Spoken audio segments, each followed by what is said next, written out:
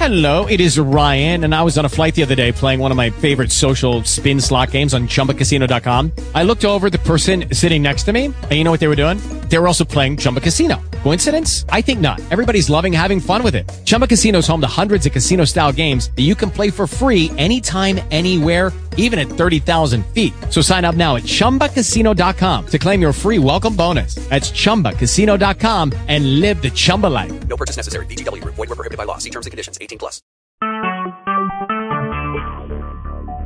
Talk shoes. Recorded live.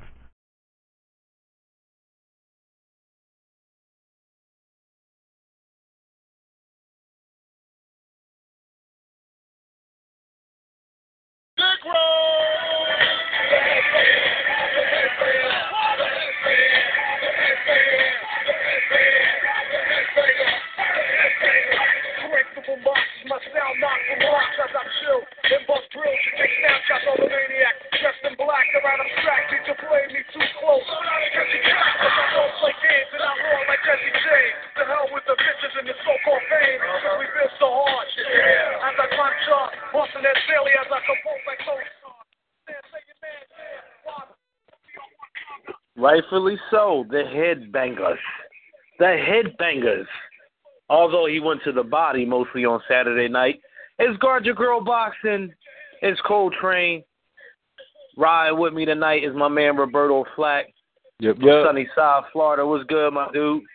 Chilling, man. Chilling. What's going on? How'd you like the classic intro? Of course, man. Yo, you're becoming the king of the intros. You know, we got to mix a little hip hop in there. You know, hip hop is the heartbeat of our lives, and you know, when a song rightfully fits the moment, we got to put it in there. And you know, Saturday night we had a lot of headbanging going on with the good boy Triple G. Yes, sir. Yeah. You know, we'll get into that, man. So much to get into in the sport of boxing. It's the news is always updating, and fights are 1 minute they're signed and you don't know that they're signed, and promotional issues, catch weights, mandatories. We're going to try to comb through it all. We're going to try to figure it out within the next hour. Again, this is Coltrane, Roberto Flack, Guard Your Girl Boxing podcast every Monday night. The Star Wars trailer was released. Oh, boy. Yeah. So much going on, man. I mean, since the last time we talked, you know, so. Yeah. You know, wow. So is it safe to say this was the first quote-unquote big fight in the so-called post-Mayweather retirement era? I mean, I would say so. Kind of, right? Yeah, I mean, I'll say, you know, as we're starting the show, you know, there's been reports as far as some of the early pay-per-view numbers for Golovkin's first trip to pay-per-view, and I mean, we'll get to that in a second. I mean, but okay, you know, I think in general, yeah, man. I mean, look, we talked about this before. It's pretty obvious that HBO and all the people behind Golovkin are at work. He is looking like the guy that HBO is pushing, a la Manny Pacquiao before him, Oscar De La Hoya before him, Floyd Mayweather in around the time. So, you know, HBO has this thing where they just set fighters up. And I think this was kind of the first test to kind of test the waters on if Golovkin is a pay-per-view fighter, as it would be defined with fighters previous. You know, when you talk about the Floyds and the Oscars, and which is tough to catch. I mean, don't get me wrong, right? But Right. I think in general though, the card. I mean, what did you watch the whole card? Yeah, I did actually. I actually thought it was a pretty entertaining card, actually. You know, I mean, granted, there were the fights. Yeah, most of them was live. Well, particularly, yeah. Yeah, well, they were. Well, you know, what's funny? Let me rephrase that a little bit, because in today's boxing, I don't know when it changed. Maybe you could help me out here, but I just remember, like, just not long ago, there were, like, big-time fights on undercards. And maybe most recently was the Lucas Matisse and Danny Garcia. I think, if I'm not mistaken, I know I was personally. I know we talked about it when we was doing the show. I was more excited about that than the Canelo and Floyd fight. You know, I remember rushing to get to Sleep's crib because I was a nervous wreck about missing the undercard fight. But the fight last Saturday, I call them showcase fights, where it was set up for the guys that was a part of the promotional company, and that promotional company being Golden Boy. They were really in a situation not to fail. They were put in with guys that, you know, for them to look good against. Now, granted, it was exciting, but they were lopsided. You know, I mean, I enjoyed it because it was action, but when I think about it, they were one-sided fights. So I don't know how that really helps any. I think in order to have a great undercard, there has to be some suspense. You know, most recently, again, was the Matisse and Garcia, because people were 50-50 on those fights, right? You know, I don't think it was one way. It was like split down the middle. I picked Matisse. Yeah, because I picked Danny, but I wasn't sure about it. I mean, I picked them just kind of, you know, breaking things down, but we were split up. The whole squad was like Matisse, Garcia. But that's what made it good. I mean, that's what made it worth watching. Yeah, I mean, it was. I mean, watching the fight in general, man, it was just like I think the card, you know, like the entire card. I mean, you're right. I mean, I was looking forward to Canelo Floyd. Don't get me wrong, but that fight to me was, I mean, at least for the time, what we thought was going to be a launch pad for whoever won, you know, for the immediate future. But I mean, in general, it was.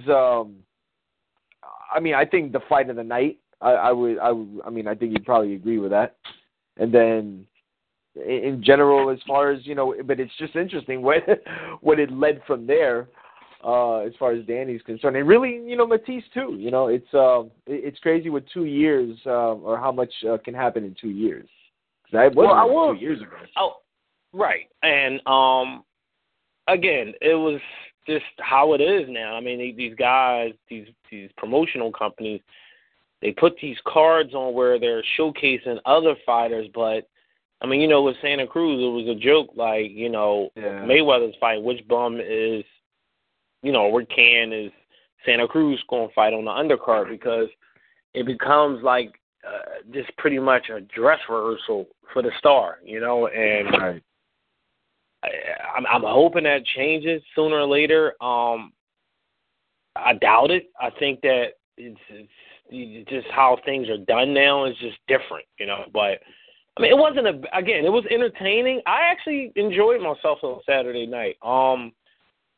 It was action, you know, but again, I kind of going into Saturday, nothing shocked me about, you know, the outcomes rather didn't shock me, you know, and we'll get into that a little bit later. But so just some news and updates. So what's going on? I know you got the what is it, the WBC? That's WBC or WBO? That's giving Cotto and Canelo a what is it, like a 10-day notice for them to I did read something about that. Did you read that about that?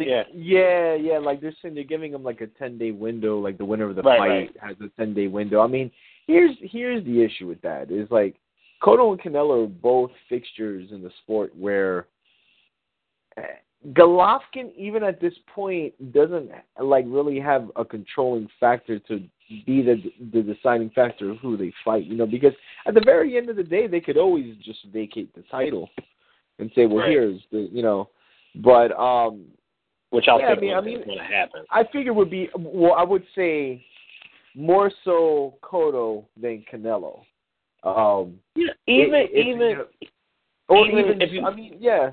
Yeah, I think it all depends what happens in the Cotto fight for Canelo. Yeah, if he barely skates out of there, I can't see them going right to. I said the same thing to somebody. Yeah, you know what I'm saying. Yeah, you know he would have to steamroll he would have to steamroll Cotto in a way that, like, he's never been done before, well, Cotto's never been beaten like that before. But if it's a really close fight, and I think the majority of the boxing world doesn't expect this to be a dominating fight, based on, and again, we're going to get to it in a second, but, right. Based on how Golovkin looked, Oscar De La Hoya, I mean, he said things like he's seen vulnerabilities in Golovkin, but you saw it, I saw it, Bernard saw it, everybody saw it. They know what they're looking at. You know what I mean? So I think a lot is going to happen, or the media future is going to tell a lot of what's going to happen after November 21st. So, right. Beyond, well, as far as news, I guess we could probably officially announce this because I was reading it today. Andre Ward, he is that's big news. That's big news. He's going to be on the undercard. Apparently against Rohan Murdoch. That's who the lead candidate right now is. He's a super middleweight. I'm not 100% sure of the weight that they're going to fight at. My guess, if you were to ask me, is going to be in the 170 range. And, I think so, especially with the next. I'll let you break the other story that's lingering around out there. But exactly. I agree with that weight. Yeah. So that's it's something we've been obviously hearing about in the last couple of months, and I've always been kind of 50-50 about it, only because of the stature of somebody like Andre Ward, who won the Super Six, was number 2 under Floyd for so many years, and he's like still on the undercard of, granted, probably right, the second biggest fight, but nevertheless, I think the positive out of this is that he's fighting again. And that's what I think is more important than anything right now. Right. So people are going to bicker about him fighting whoever he's going to fight. And, the whole thing about it, though, is the obvious lead up to this entire deal that he had, because he's signing the deal with HBO. Kovalev, he moved his fight to January. He was supposed to fight in November. Kathy Duva said that they're moving it to January. But all of this is in conjunction with them leading up to a meeting in the fall, which obviously is, at least in this day and age in boxing, a super fight when you think about the top super middleweight versus the top light heavyweight in the world. So that's a blockbuster fight that, granted, if these guys keep winning their next couple of fights, that's a mega showdown, but that's obviously the fall of next year. So as it stands right now, having that Andre Ward on the undercard, an added bonus, to Cotto Canelo. So we'll be obviously getting the confirmation as far as, if he is fighting this fighter named Rohan Murdoch. So, but the moral to the story is that he will be on the undercard getting some sort of exposure and not fighting on BET on Wednesday night when nobody knows what the hell is going on. Nobody even knew that he fought Paul Smith. Yeah, I think at least on nobody knew he fought on BET, and I mean I think you and I would probably agree that they're likely not going to go that route again. No, I don't think there'll be any more fights on BET again. I think that was an experiment, failed experiment, but, I don't think that'll happen again. All right, now, so what's going on with Sean Porter and Keith Thurman? I know a couple of weeks ago we were talking about it being signed. Then there's an article out there with Sean Porter saying that he doesn't think Keith Thurman's going to sign the fight because he doesn't want to fight him. Yeah, I mean, I haven't really heard anything. I mean, they're talking about December. Right. I was on the assumption that, they already have the contracts finalized, and again, this is boxing. I know. It's nothing etched in stone, man. Isn't it crazy? Yeah, but at the same time, I mean, these are two guys that I don't think have that type of pull in a sense where, one can really or at least for the benefit of the fighter, you can't miss out on opportunities like this. And I would hope they're going to just, get it over and done with. I haven't heard anything as far as them not going to do the fight. I mean, I think it'd be foolish on their part to, not go for, whoever the deciding factor is. But I'm sure Al Heyman will pay them nice, and they'll get the fight on for December. Yeah, I mean, where do either fighter have to go at this point? Right, exactly. Sean Porter, he was pretty much thoroughly outboxed by Kell Brock, so he's not going to fight him again. Right. Keith Thurman is at the point where it's like, all right, no more fringe contenders at this point. I have to actually start fighting some live guys. We're going into year 3 now of his, his development plan. About that, right? Since he kind of came on the scene. So it's like, once you get into year 3, you should be fighting contenders at this point. So he needs to have his Lucas Matisse fight at this point. That test, that barometer, and I thought Sean Porter would be it. Hopefully it gets signed and we move on. I don't want to hear about him fighting Devin Alexander, because that would be really disappointing. And I think a disservice to him as well, So right, we'll keep our ears and eye open in that respect. So then you got I don't know if you saw this, but it's funny. You got Lou DiBella, dropping F-bombs at the detractors out there over Peter Quillen and Danny Jacobs fight. He's like, which I totally forgot about. Yeah. And it's funny because I was looking at the middleweight rankings, and Peter Quillen is ranked under Andy Lee. Right. Yeah. I'm personally looking forward to Quillen versus Jacobs. I just think that the problem is that the inevitability of what will happen, or let me rephrase that. Like, it's inevitable that they're not going to target Golovkin. You know what I mean? So, or Cotto, Canelo, or any of those guys, because they're just not going to work with Oscar De La Hoya or, Rock Nation. I hate so that. it becomes a situation where you can't, like, what do you do? There's talks of Peter Quillen moving up in weight, and obviously Al Heyman owns a lot of the guys at 168, so that would make sense for him. But I mean, as far as there was an interview or a video I saw today where he was talking about, like, to fight Golovkin, like, he'd have to have the right money, and I'm like, that's kind of the problem in the situation where there's no.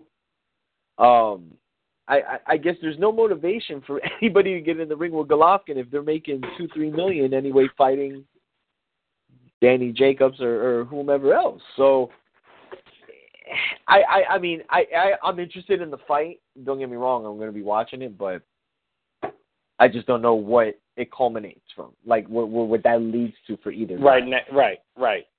Now, who's Triple G signed with? He's with an independent contractor, right? He's with K2, but the thing is, right. He's not. What I mean by that, yeah, I mean he's not with none of the head guys. Right. Heyman, Top Rank or Golden Boy. Well, they did like the Lemieux fight was with Golden Boy, but that's I know that it was a joint. Yeah. Because I saw the signs out. You know what? You're right. Because I kept seeing the K2. The thing about it too, though, man, is like HBO plays a big factor in all this because they're they're the platform. Yep. Yeah, no, exactly. Yeah, they're that can be overlooked because they're behind the machine of Triple G. Yeah, they're. We'll get into that in just a little bit. What else was going on out there? Well, one thing I wanted to touch on real quick, man. I mean, obviously, I know you saw this weekend. I mean, we had we had boxing Saturday before the actual, pay-per-view. Yeah. With the PBC. I'm glad you brought that up. Right. So, we saw Lamont Peterson, and I forgot his name, who he was fighting. The Olympian. Diaz. Let me see. I know his last name is Diaz. Little guy.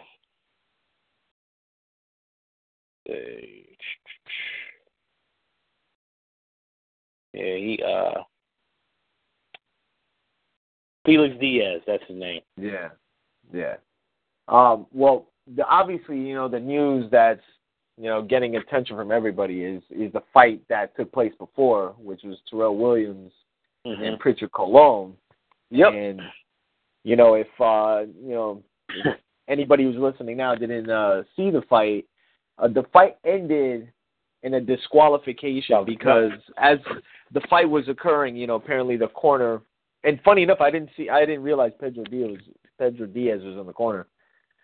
Pritchard Colon, they were taking his gloves off, and they were basically saying, they thought that the fight was over, and they basically disqualified him, basically saying, they were kind of, messing around or whatever. But what ended up coming out of that was, and some people are saying that this occurred during, one of the exchanges where he got hit in the back of the head, but it led to Pritchard Colon going to the locker room. From what I was hearing, he was throwing up and he passed out and basically went into a coma and had pretty much a brain hemorrhage. So from what I read today, they're saying there's signs, positive signs that he is going to recover. But he's obviously going to be a long road.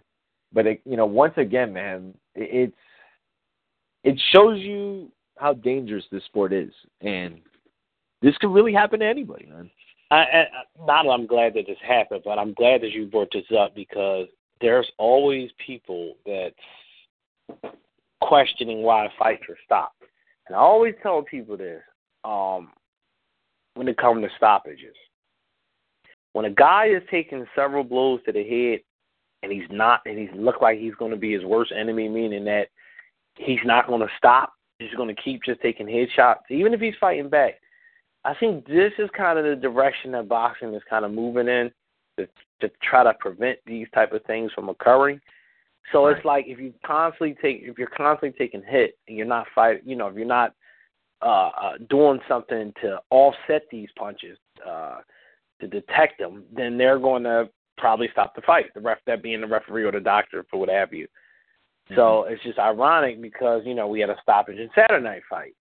And I know we'll get into it, but these are the reasons why they stop, especially when you fight these guys that's known for having, serious knockout power, Yeah.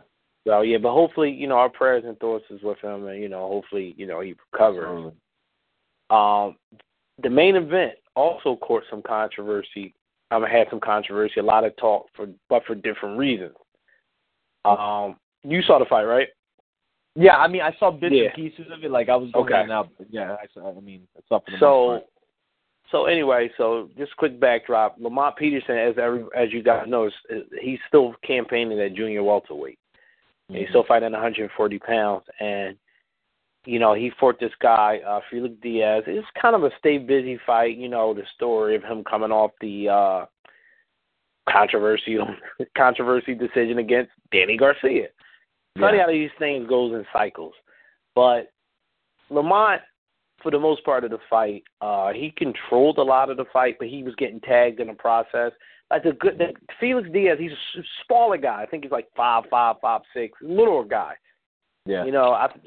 And Lamont's about 5'7", 5. The guy was definitely smaller, and he had good timing with his punches, and he was able to get a little bit more closer to Lamont than Lamont probably wanted him to. But the guy had good footwork. He was able to move in and out real good. He had a good game plan. Yeah. And you saw Lamont's face at the end of the fight. Not that mean anything, that could have mean that don't always mean a fight or loss, but you saw that he was in a fight. And, I actually thought, the fight, it could have went either way. One guy had it a draw, 114-114, and there was a score 117 or 116-112 one way, and then the opposite the other way. So it goes to show you that it was a close fight. A lot of people out there felt as though Diaz won the fight, and Lamont was home. He was in the D.C. area where the fight took place, and it was kind of like an IOU type of thing. After the fight, Lamont talked about cramping up because of him moving, because he can't make the weight anymore, and he wants to move up to 147. Kind of like the stuff Danny used to say, after fights. about being dry and so on and so forth. He wanted to move up. So, that being said, this stuff happens in boxing all the time. These kind of decisions. Unknown guy come and fight somewhat of a name guy in his home turf. Do enough to win, but not enough where it's like they have to give him the fight, but he just do what he's supposed to do as far as outwork him, and he don't get awarded the decision. I mean, it happens. But it was a good fight. I actually enjoyed that a lot. It was a nice Saturday treat for what we're getting ready to get into. But as far as Lamont it's funny. Now you have another name, yet another name to throw in the mix at welterweight. As far as like guys, that can fight, just stay busy type of fights. You got Kell Brock out there that's looking for fights. Keith Thurman. Who else am I missing? With Khan, it's like I don't know what Khan's Sean Porter. Sean Porter. You got Timothy Bradley. Even though these guys are all over the place, promotional wise, they're still there. I mean, you got guys just everywhere. So, so we'll keep our eye out on that. But I just wanted to touch base on that because I know there was some discussion in the boxing community about that Lamont fight in the decision. Right. Anything else going on news-wise that we missed? I think that was about it. I mean, I guess we'll talk about, before we wrap up the Terrence Crawford fight this weekend. But did you want to just talk about what you did you just want to talk about what you thought about Golovkin and Chocolatito as far as, like, at least what you saw? Oh, yeah, definitely. I want to definitely recap. That's what I was saying before we get into that. I wanted to recap Saturday's card. I wanted to talk about the Gonzalez fight first, and then we'll get into the Triple G fight. Because Saturday was probably the first time a lot of people got a chance to see him. But they were in for a special treat. This guy he's the real deal. The weight class that he fights at might not draw a lot of people to that weight class, but if they keep putting him on cards, which I think is a good thing, and people can kind of resonate with him, he's just a good fighter. I mean, his punch placement is off the charts. He throw these short, crisp punches, and everything's crisp. It's just kind of like Eric Morales in his prime-ish, Ricardo Lopez type of punches. Yeah. It's just like these. It's just picture perfect, His balance, jab, I love balance. Yeah, he's never off balance. That's a good point. Yeah. I love the way like he shifts too. Like he'll throw like the 2-3 punch combination, then shift through to the body, left hook up top, and it's like you don't. It's like I picture. I mean, granted, like you just said, like he's in a weight class that a lot of even boxing fans who like follow the sport, a lot of them don't even like look below like 122, and like thanks to guys like Donaire and Regendow, like people wouldn't even bother thinking about. And then you think about like when we were talking about Wednesday night fights back in the day, Michael Carbajal, man. I mean, I was such a big fan of his, and he was like a little guy like this too, So I mean, 111 pounds, man, is crazy. I mean, I think he's so dominant in that division, and like, look, man, Brian Viloria wasn't no slouch, man. I mean, look, he had losses and everything. I mean, but even early in that fight, it's kind of crazy how they're partnering Roman Gonzalez and Triple G, because man, not that they fight exactly alike, but they have similar traits that. It's like I see Gonzalez takes his time, man, early on, man. Like he just feels them out, and Viloria was landing these little sneaky left hooks, and I mean the thing is with those guys at that weight, man, they're fast, man. So, not average, but I mean like as far as like the upper echelon of the division, I mean these guys are quick, and lo and behold, just as the fight progressed, man, I mean he just starts to like lay that jab, those hooks come in. Those body shots, and you could see, Viloria's like, I mean, I could see from like at least the third, fourth round on. I mean, he knew what he was in with, man, and he looks impressive, man. I mean, really solid fighter, man.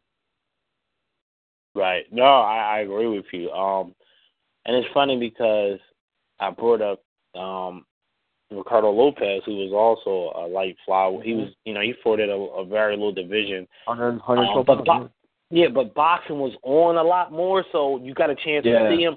So, like you said, it was just different back then because fights were always on. So he may have a headline on a Saturday afternoon or just during the week. So you got a chance to see him. Where now, I mean, HBO every now and again they get a little, they're okay with this, where they'll put on the smaller weight guys, but it's hard to see them, a lot of these fights, so if they're not showcased, you don't know. Like you said, there's some boxing fans that don't even get a chance to see these guys. So I like the fact, like you said, that they're pairing them up together. It was a pretty much a slaughter fest. I mean, Brian Valorio, who he fought, he had moments, but it was like more so Roman Gonzalez setting up his punches. So so he got tagged a few times in the process, but it was no starch behind any of those punches, and he just systematically broke them down, and it was beautiful to watch.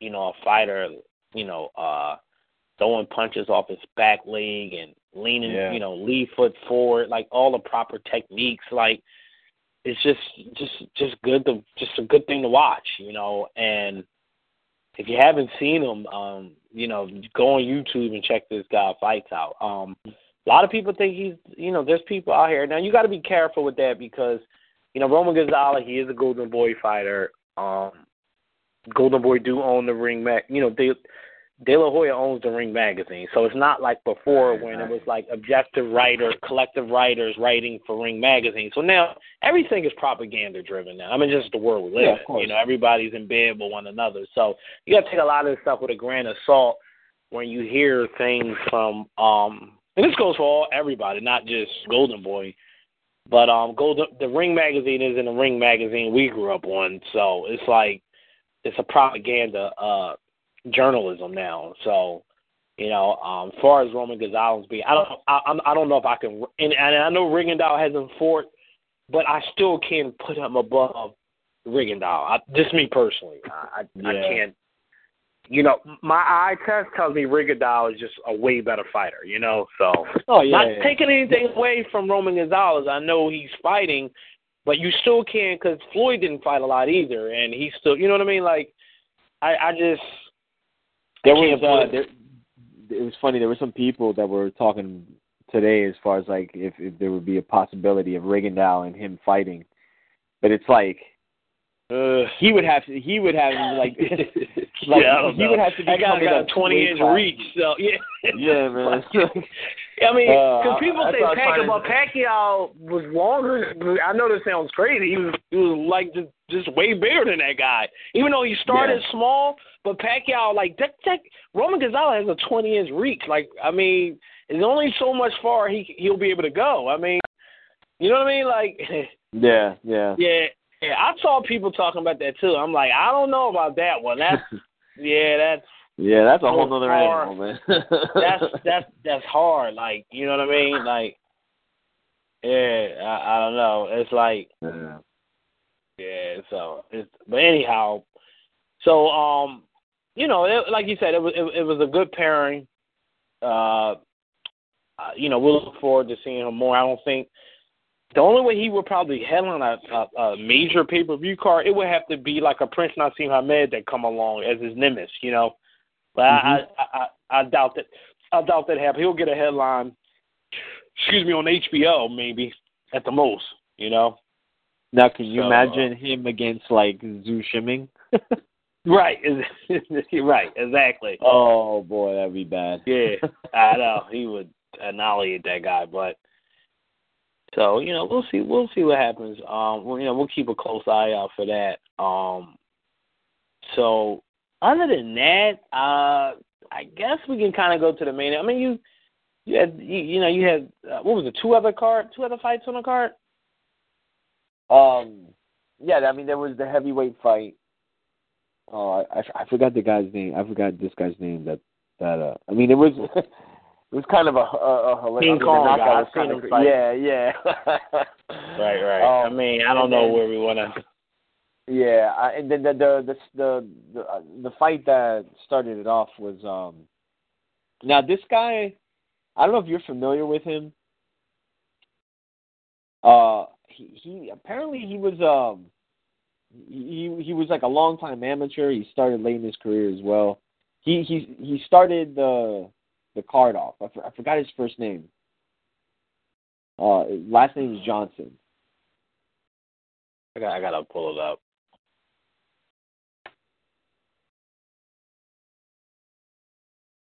Hold on, I think I got it right here. You got it. All right.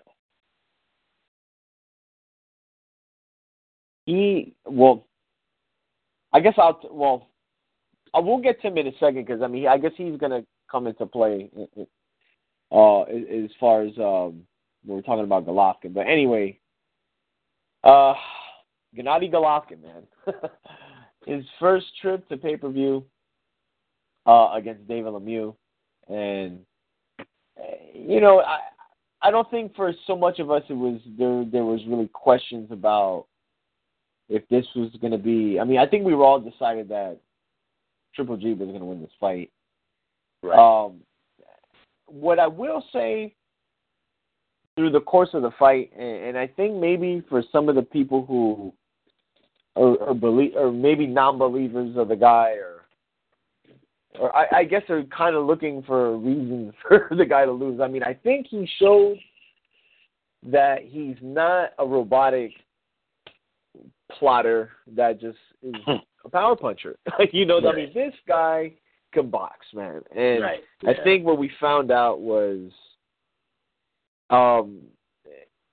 it's going to take a really good fighter to beat Gennady Golovkin. Yep. Man. I don't want to say he's a guy that's unbeatable. You know what I mean? I mean, I think there are things you can exploit, but I mean, I think watching this fight, man, and I think one of the trends with Golovkin has been, and this is why I was talking about how Gonzalez sets his kind of like how he sets his pace, where he kind of feels you out the first 2-3 rounds, and he kind of did that. He felt Lemieux out, and right from the get-go, though, man, that jab was like a torpedo from the very beginning, and it was something that Lemieux had no answer for. And I don't know if you noticed this, and I was watching this fight with a couple of my boxing buddies here, and one of my boys picked it up. I mean, we're watching a fight, and I'm seeing Lemieux not necessarily like evade, but trying to do something. But I noticed Golovkin has a little more pep in his step than people think, man. I mean, I just noticed where he's kind of a guy where I don't think he's got the greatest defense, but it's almost in a sense where like he kind of gets hit when he feels like he wants to get hit, when he's like in an exchange and what have you. But no, I mean, I think you're dead on. And I talked to Sleep about this yesterday, and I said that if you notice, the game plan was to take more risk once the starch got taken off his punches, and the starch got taken off, and the starch being taken off of Lemieux punches, that is. And the way the starch get alleviated is you go to the body. And when he was jabbing, he was cutting the ring off, which he does really well, and started working his body, I said, oh, he's investing right now. He's investing small, but waiting, expecting a high return on his investment later. And if you watched as he cut the ring off and cornered him in, because he had him cornered a couple of times, he would throw 2 punches and then back off. And that's when I was like, oh, there's a game plan here, and later in the fight, as the fight progressed on, he took a little bit more risk, opened up a little bit more, got hit with some punches because there was nothing there, because he kind of zapped all the energy from Lemieux. which I thought was a beautiful game plan, you know.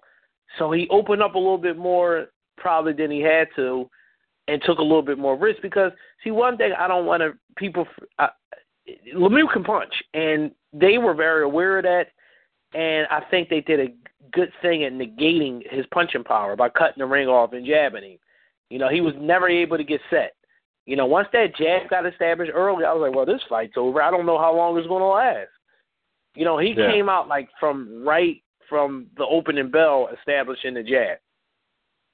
And like me, you and Rada talked about this, and everybody could pull the order. We all said that he has some sneaky underrated boxing abilities. You know, I didn't know to what level, but we all said that Lemieux problem is going to be that he's relying on strictly on haymakers, where Triple G got a little bit more tricks up his sleeve than just throwing headshots. Yeah, you saw as it was progressing. I mean, he was throwing those left hooks to the body, and look, they was making my side hurt just looking at him. They were some serious punches. I mean, and the thing is too, like I said, man. I mean, his balance has a lot to do with his power, man. And he's never off balance. He knows how to generate punch. Yeah, he never is, or at least in the sense where Trinidad. Every time when Trinidad was so punchy, he was always leaving his feet, going to the side. He was always off balance. Yeah, and with Golovkin, man, it's like he knows how to set up traps for these guys, and it's like you were saying that like they have a game plan set. But he's really sneaky with the way he gets his shots off, man. And I think a lot of times people go in there bracing for the power, but it's like you got to deal with the fact that this guy's a really good boxer, man. And it's like, again, we talked about his amateur background and the guys that he beat in the amateurs. Yeah, that's another thing. I mean, he knows. I'm glad you brought that up. Yep. Yeah. I mean, we could talk about the Andre Durrells. We could talk about all these guys, man. And it just becomes a situation where I talked to somebody today about it. Like, I had one of my friends who's kind of like on the fence about him, and he called, he kind of texted me. He's like, yo, man, this guy's really good. And I'm like, I think little by little, they're putting him in fights. Well, granted, I mean, Lemieux was a title holder. He dominated. Well, he called him out. He called Triple G out. I remember who was that he was fighting. Lemieux. Was it Rosado? Oh, and Nadam or Rosado. Yeah. It was Nadam, or I know it was one of them, or Gabe Rosado. But he called him out. And was like, he's ducking me. I want to fight him, fight some real guys. And, he dominated him, basically. They looked like they didn't even belong in the same ring with one another. Yeah. And Lemieux's not a bad fighter. Like, he's not some guy that, some fringe contender they wouldn't found somewhere. So this is a guy that, beat up some contemporaries out there in the middleweight division. And Triple G pretty much made easy work out of him. It was something. Oh man, I hate when I lose my train of thought because it was something that I wanted to say. The size disparity. Did you notice how big Triple G? Now, granted, they were like the same size, but he just looked so much bigger than Lemieux. Yeah, and Lemieux looked like he looked kind of bottom heavy, but. Like, here's the thing. Like, Golovkin looked really big. I don't want to say that much bigger, but he was clocked in at like 170. That's the thing. But that goes just to show you that he's a naturally big guy.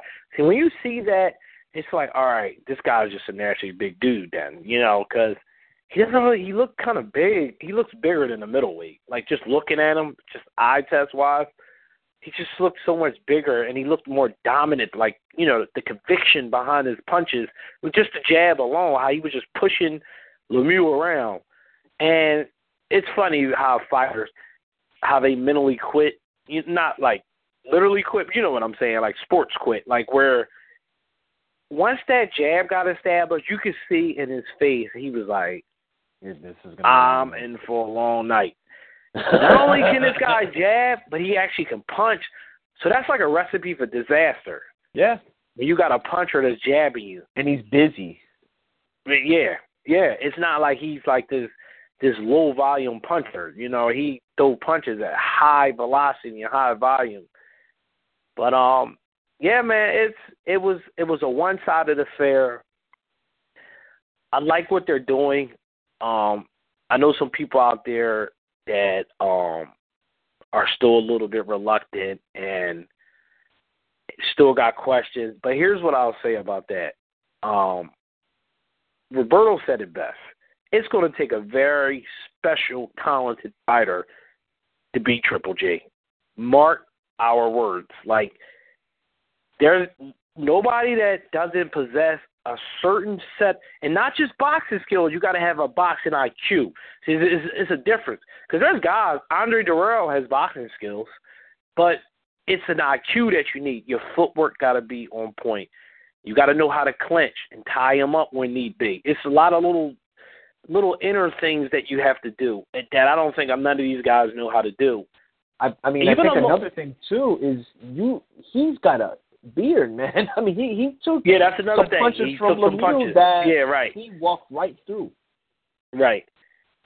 Ward isn't coming. All right, the Ward ship is sailed, so we can stop talking about that. Ward is way north of the equation now. He's moving up to fight on another guy that's pretty good, but at a bigger weight class in Kovalov. You know, so that ship is sailed. So we go through this division, and I didn't give you all the rankings, but we're going to run through these rankings, and I want to know who on this list jumps out as a potential threat for Triple G. Now, we know Cotto and Canelo's fighting, and we know they're fighting at a catch weight of 155 pounds. But, you know, sooner or later, you know, the trainer's going to have to come in. All right, so here's the top 10. So you got Cotto as the champion. Triple G is number 1, obviously. Andy Lee's ranked number 2. Peter Quillen's 3. Billy Joe Saunders from the UK. David Lemieux, they put him down at 5. Daniel Jacobs at 6. Nadam is at 7. Daniel Gills at 8. Here's a name out there I've been hearing the last couple of days, which I don't buy. It's Chris Eubank Jr. He's ranked number 9. No, exactly. And Michael Soro from France is number 10. The name I'm hearing, well, the whole thing, what they're saying now, I don't know if you heard this today, that they're apparently trying to get a fight in February. With Triple G? Yeah. The idea, obviously, is, you know, they want to set up the fight for, you know, the winner of Cotto Canelo in May, if that fight happens. But I like that they're keeping him busy. And the guy that I was mentioning that he fought, he was the first fight on the undercard, was Toriano Johnson. Okay. He's from the Bahamas. He fought as an amateur. I mean, he had a long amateur. Yeah. The guy from the Bahamas. Okay. I remember him talking at the end of the fight. Right. So okay. They're talking about he is either one of the contenders for the WBA or the interim WBC, one of those where that might be the fight in February. And obviously, I mean, I don't think that would be pay-per-view, but they're trying to keep him busy, and I like that. You know, because, again, like, we forget he's 33 years old, you know, and, you know, he's only got so many years left, so. And they're trying to build, they're trying to build him. And the way you build somebody is you constantly put them in the public's face. And I get what they're trying to do. We could talk about the pay-per-view numbers. You know, obviously that was his first pay-per-view fight. Relatively speaking, they're still kind of like, if you look at it on the surface, a lot of people, I mean, people know Triple G, but he's still not a name where he resonates with the general public just yet. I mean, that can change if they continue on the path that they're on. And this is huge because his ethnicity is a huge part of this too. You know, a lot of time in boxing is ethnically driven. You know, it's just how it is. You know, there's heavily populated Filipino communities in damn near just about every city in America and abroad. You know, Mexican goes without saying. Puerto Rican fighters go without saying. We saw the issues with some Cuban fighters. You know, you and I talked about that on other shows about, you know, trying to promote that. So you got that factor. So what they're trying to do is, you know, just resonate him with the general public, just period. You know, no ethnic, no nothing. You know, just from his knockout power. You know, just his excitement. You know, yeah. A guy from Russia that loves being in America, basically, and embracing it and taking. I mean, it's funny because, you know, you and I talked about this as well. Boxing always had characters, you know, from Fernando Vargas to Felix Trinidad. I mean, it's always been characters. And I think that's one of the things that's been missing. A lot of these guys are boring. Like, they don't have no personalities. And I do think you do need somewhat of a personality to help sell. And his personality it's funny, and he's not trying to be funny. It's just his broken English. You know what I mean? Yeah, exactly. He's like a character from a movie. Yeah, it's like he's adjusting to the United States, and, you know, it's like some of his mannerisms come off funny, like coming to America. He's just like, hey. Yeah. It's like Eddie Murphy coming to America. It's really like that. It's real, though. It's like when Max, prime example, Max asked him, do you think you're the best pound for pound fighter? He said, not today, Max. You know, he just said, not today. Like, but I don't think he was saying, I think he was trying to say, like, I don't want to really get into that. Like, I'm just kind of here to fight. You know, let the public, the guys that vote do that. But he just said, not today. You know, it's just funny. Then the whole good boy comment. You know, he's a character. You know, he's a character. So I think that, you know, the whole Apple commercial with the watch they have them there, appearances. Jam them down your throat, and I'll let you say what the reports out there, what the numbers are, and this will kind of explain why they're trying to keep them busy. But go ahead, you could share with the people. Yeah, I mean, like there's numbers coming out right now that, you know, the fight only did 150,000 buys, which, at least from my point of view, is it's smaller than what I expected. But, I mean, you bring up good points, you know. Yeah, I was thinking threes or something. But, again, I mean, here's another thing, too, man. You know, another thing, really two things. Number one, playoff baseball. Yeah, yeah. Number two, that's huge. College football. You know, and you're right. We do got to put that into account. I mean, because where I was, the bar I remember what I was watching. Yep. No, you're right. Because that day when your Mets was on, and the Notre Dame and USC game was on, which is a huge – anybody that knows anything, even if you don't follow college football, that's a huge rivalry right there. Yeah. And there was a bunch of people watching that game where I was at, so they had to clear all these tables out. And those people end up staying to watch the fight. But you're right about that, you know, so I didn't even think about that. I mean, yeah, you know, and you put that into account, and I think the whole thing that HBO is doing with Golovkin is similar to what they did with Floyd and Pacquiao back in the day, where they just tested the waters. You know, Floyd's first pay-per-view did like 300,000 buys. Yeah, they did. He only did 300, which is like half more than what Triple G did. You know. Yeah. So. Well, here's another theory I have as far as the pay-per-view world is concerned, man. I mean, I think, honestly, that, you know, the whole Mayweather-Pacquiao fight, at least for the immediate future, kind of bursted a bubble that might or might not detract people away from buying pay-per-views. And Cotto Canelo's coming up, and, you know, you think, well, that's going to be a big selling pay-per-view. But, you know, I wouldn't be shocked if it, you know, did high numbers, but maybe didn't hit the million threshold. Right. You know, I started thinking about that too, especially with Christmas being nearby too. That's another thing that's a little dangerous. Yeah, and I think, you know, in general, man, I think the whole pay-per-view structure might or might not be going into like somewhat of like, I don't know if it's a decline or a kind of a shift where we may not, because when you think about it, how many super fights do we really have, or how many fights should I say would you realistically buy on pay-per-view right now outside of Cotto Canelo, or maybe Triple G and the winner of that fight? And that's why I think that you have to like kind of keep spinning these wheels and generate. And the way you generate stars is that, again, you got to have them constantly fighting.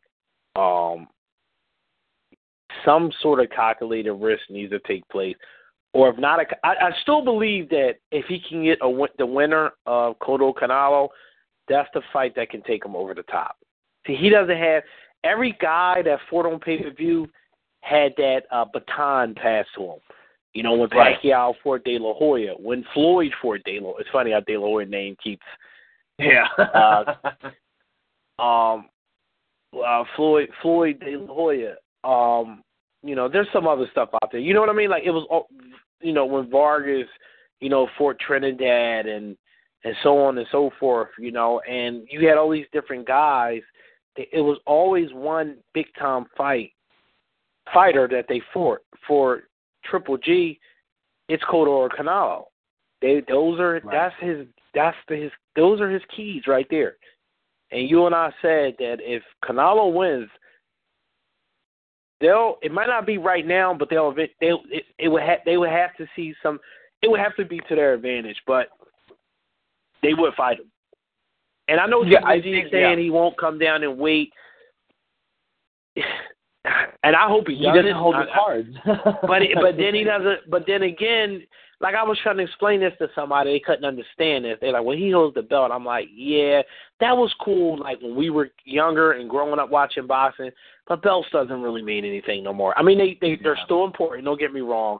History is important to win championship." But in the end, it all comes down to who's the bigger draw, who's the ticket sell, who's the A-side guy. My guy brought this to the table. Your guy only, especially with him only doing 175,000 buys, he might have had a little bit leverage if he did 300,000. But now it's like, you know, dudes, you have no leverage. Fighters at 158 pounds or else. So they're going. This is what Triple G is going to do. And his team, they're going to say, well, here's the ladder. If we don't fight him, we can continue to fight these contenders. And I read the names to you, and nobody jumps off that list. And or he can move up and fight Ward, which is more risk than over Ward. Another risk and over Ward fight, because Ward doesn't generate nowhere near the income that Cotto or Canelo generates. So they're going to be like, well, HBO is probably going to come in and say, listen, you win this fight, you know, all you have to do is shed 2 pounds. That's it. 2 pounds, and you could be king of the world. And they're going to be like, all right, well, what the hell, you know? So, and that's how it starts. The catchweight stuff. Mm-hmm. You know, I think guys the only way want to get paid. I think the only way, because I don't see Cotto ever taking that fight. Even no, not Cotto. I'm saying Alvarez. I'm in agreement with Cotto. I don't think Cotto. It's under no circumstances does he fight him. Yeah, I'm talking about Alvarez. I just know how De La Hoya is, and I know that he's a promoter now, and he knows like De La Hoya he's been on the A side his whole life. He knows what it takes to get somebody in the ring, because he know most of these guys, they want to get paid. They're going to probably listen. We'll give you $10 million. They're going to be like, okay, let's think about this a little bit. Right. You know what I mean? But the thing with Canelo is, I think he would have to really demolish Cotto for that's another factor to consider them, Golovkin that next fight. And then you think about like. You talked about this mainly. I mean, the 154 division is getting stacked, man, and I think Canelo's at a point where he has to decide what he's going to do because these are Andrade, a lot of kids down there that don't. People.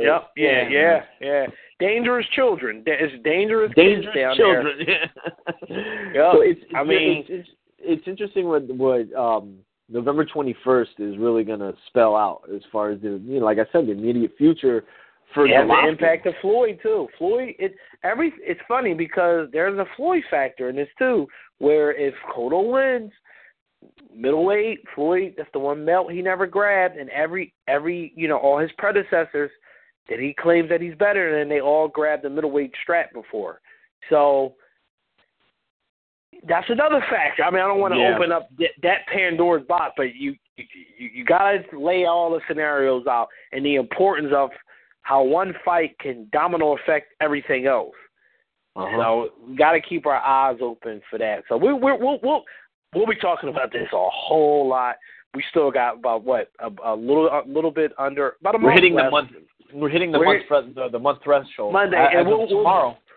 We'll do like we did with Pacquiao and Floyd. We'll break the fight down. Starting next Monday, we'll break it down every week. We'll have a section, and because I think we're kind of all divided with this fight. You're picking Cotto, right? You still riding with Cotto? I think Cotto's win. Yeah, I think Cotto's gonna win the fight. Yeah, you know what's funny? Yesterday I was having some bad vibes about the fight, but now I'm back. I watched Laura and Alvarez fighting, and then I'm back to Cotto again. I'm back there. But we'll get more into that later. But let's talk about a fight that actually is happening soon, and that's this Terrence Crawford fight. Yeah, that's. And do you know anything about the guy that he's fighting this weekend?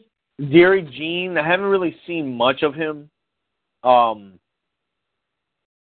mean, caught glimpses of him, here and there, but this. I mean, his record. I mean, his record is actually really good. I mean, I'm bringing him up right now.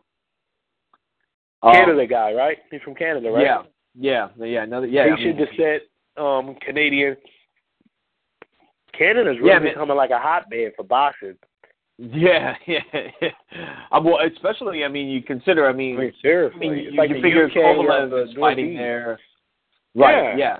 Kovalev seriously, it's becoming like, it's like the UK, it's the closest thing to the UK that's close to America. Right.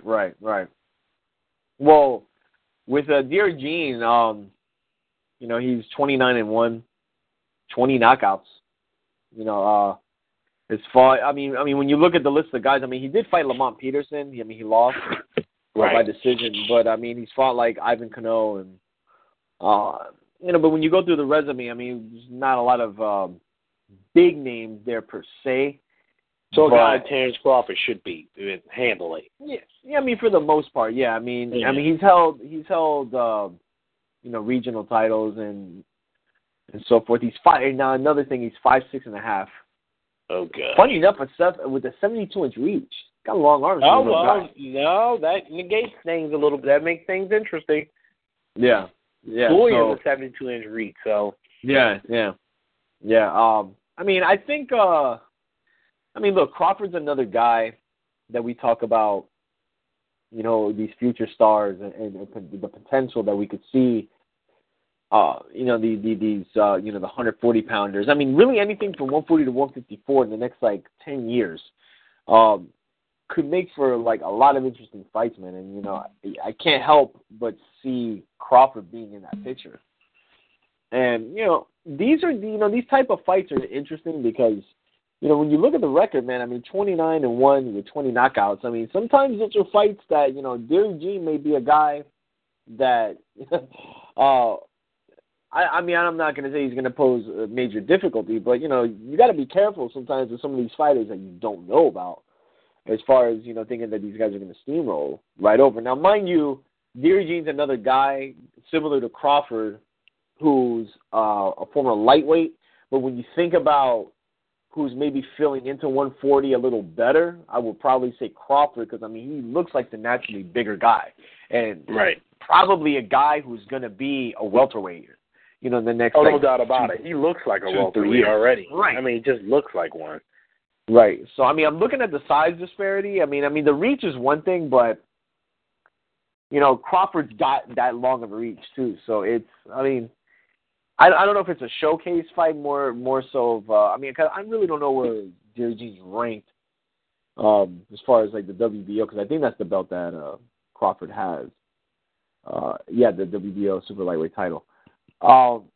I mean, I don't know if this is a stay busy fight. I mean, the whole thing with Crawford. I mean, it's funny, we were talking about like a few weeks ago with a Crawford versus Matisse fight would look like. Now we're talking about I know. I don't know if he's like a wild card for Pacquiao yet, or things like that. But once Bob realizes Pacquiao doesn't want to fight no more, then that fight would probably take place. But there's so many other people online. That's the only thing. So, right. So that's on this Saturday night HBO. Anything else? We got fights on Friday night, right? On the PBC card. Is that next Friday? I think that's next Friday. Well, the one that I did hear of that unfortunately I'm not going to be able to make is the one next month with Arizona and Lara. That they're going to have in Hialeah. Yeah, how about that? I thought about you. I saw that. Yeah. I'm actually going to be in Tampa that weekend because it's like it's the Wednesday of Thanksgiving, and I'm like, well, yeah. I know. I was supposed to head down there. That would have been nice. I'd change the plan. That would have been dope, right? Yeah, that would have been. We could have hit that up together. That would have been real nice. So it'll be interesting to see the turnout because I know I have a couple of people that are going to be going out there, but for people who aren't aware, like Hialeah. In Miami is the hotbed for Cubans, and that's like my stomping grounds in a sense, or like around that area. And I think that is the target area that they should attack, especially if they were going to try to help to get Rigondeaux and Gamboa. I mean, we talked about this, They got to get people out there to really support it. The thing I saw from the tickets, man, from what I saw, man, and I don't know what if anybody's gone to the PBC cards, and these tickets aren't the cheapest tickets, on the block, man. From what I've seen, man, and I was like, really? So, he's fighting Jan Zavik. I believe who's a former welterweight who's now going up to 154. So, another fight that, when people talk about, and this kind of concerns Triple G, and I'm pretty sure you've seen this. I mean, they're trying to include Lara in the conversation when we talk about fights with Triple G, and I'm thinking like, well, listen, man. So I'm like, and that gets back to the catchweight with Canelo conversation that I was just having 10 minutes ago. You start weighing out your options. It's like, all right, do I have to? Okay. People make sacrifices all the time, and it happens. It happens to the best. Cotto did it, and he's done it, and he had it done to him, These guys, they want these fights. Concessions have to be made. But Bernard, when he fought De La Hoya, came down 2 pounds. It happens. The thing with Lara, it happens.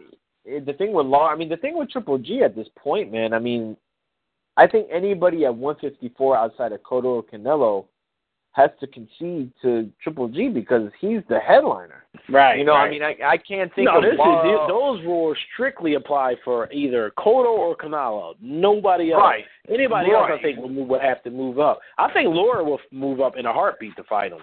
But the problem is, if you Triple G, why would you want that fight? Right.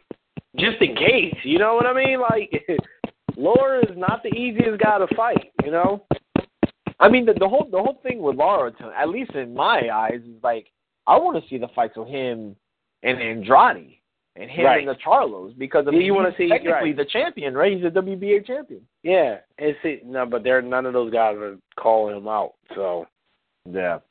And that's a tough fight all the way around. Even if you beat him, it's not a pretty fight. It's a tough for fight. any young fighter to take on that kind of task.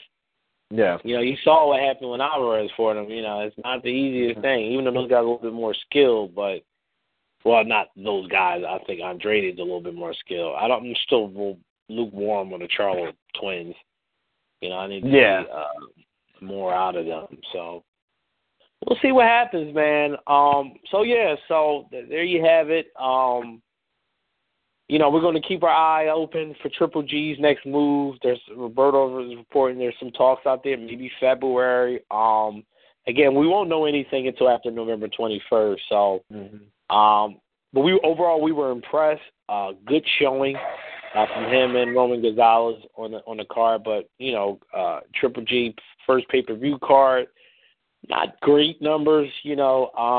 Again, considering all that took place, like Roberto put it out there, it's tough. You're talking about a guy that a lot of people don't know, competing with, some big time American sports. So, we'll see what happens going forward with that. You got Terrence Crawford this Saturday night on HBO up there in Canada. What's the guy name he's fighting again, Roberto? Darren Jean. Darren Jean. Make sure you guys check that out. And that'll be our show for the night. We'll be back next Monday. Next Tuesday. We'll come back next. As long as there's no fights on the PBC card, we'll do the show on Tuesday night, and we'll start breaking down. We'll do our own 24/7 or 30-day. 30 days, 30 nights. Fight, because there's a lot of little different nuances I want to get into with this fight. Yeah. On which way it can go. It's such an intriguing matchup. A lot to digest, lot to discuss.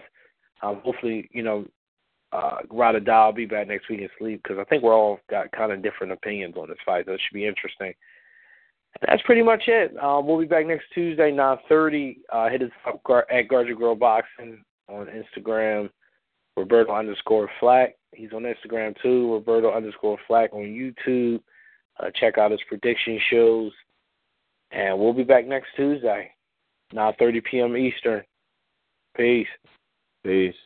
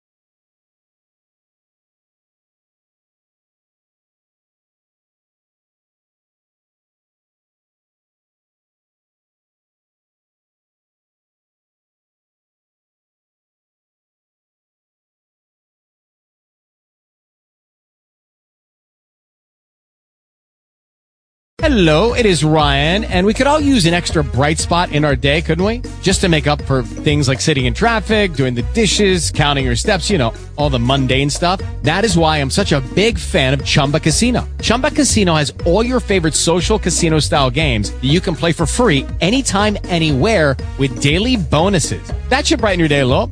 Actually, a lot. So sign up now at ChumbaCasino.com. That's ChumbaCasino.com. No purchase necessary. VGW Group. Void where prohibited by law. See terms and conditions. 18+.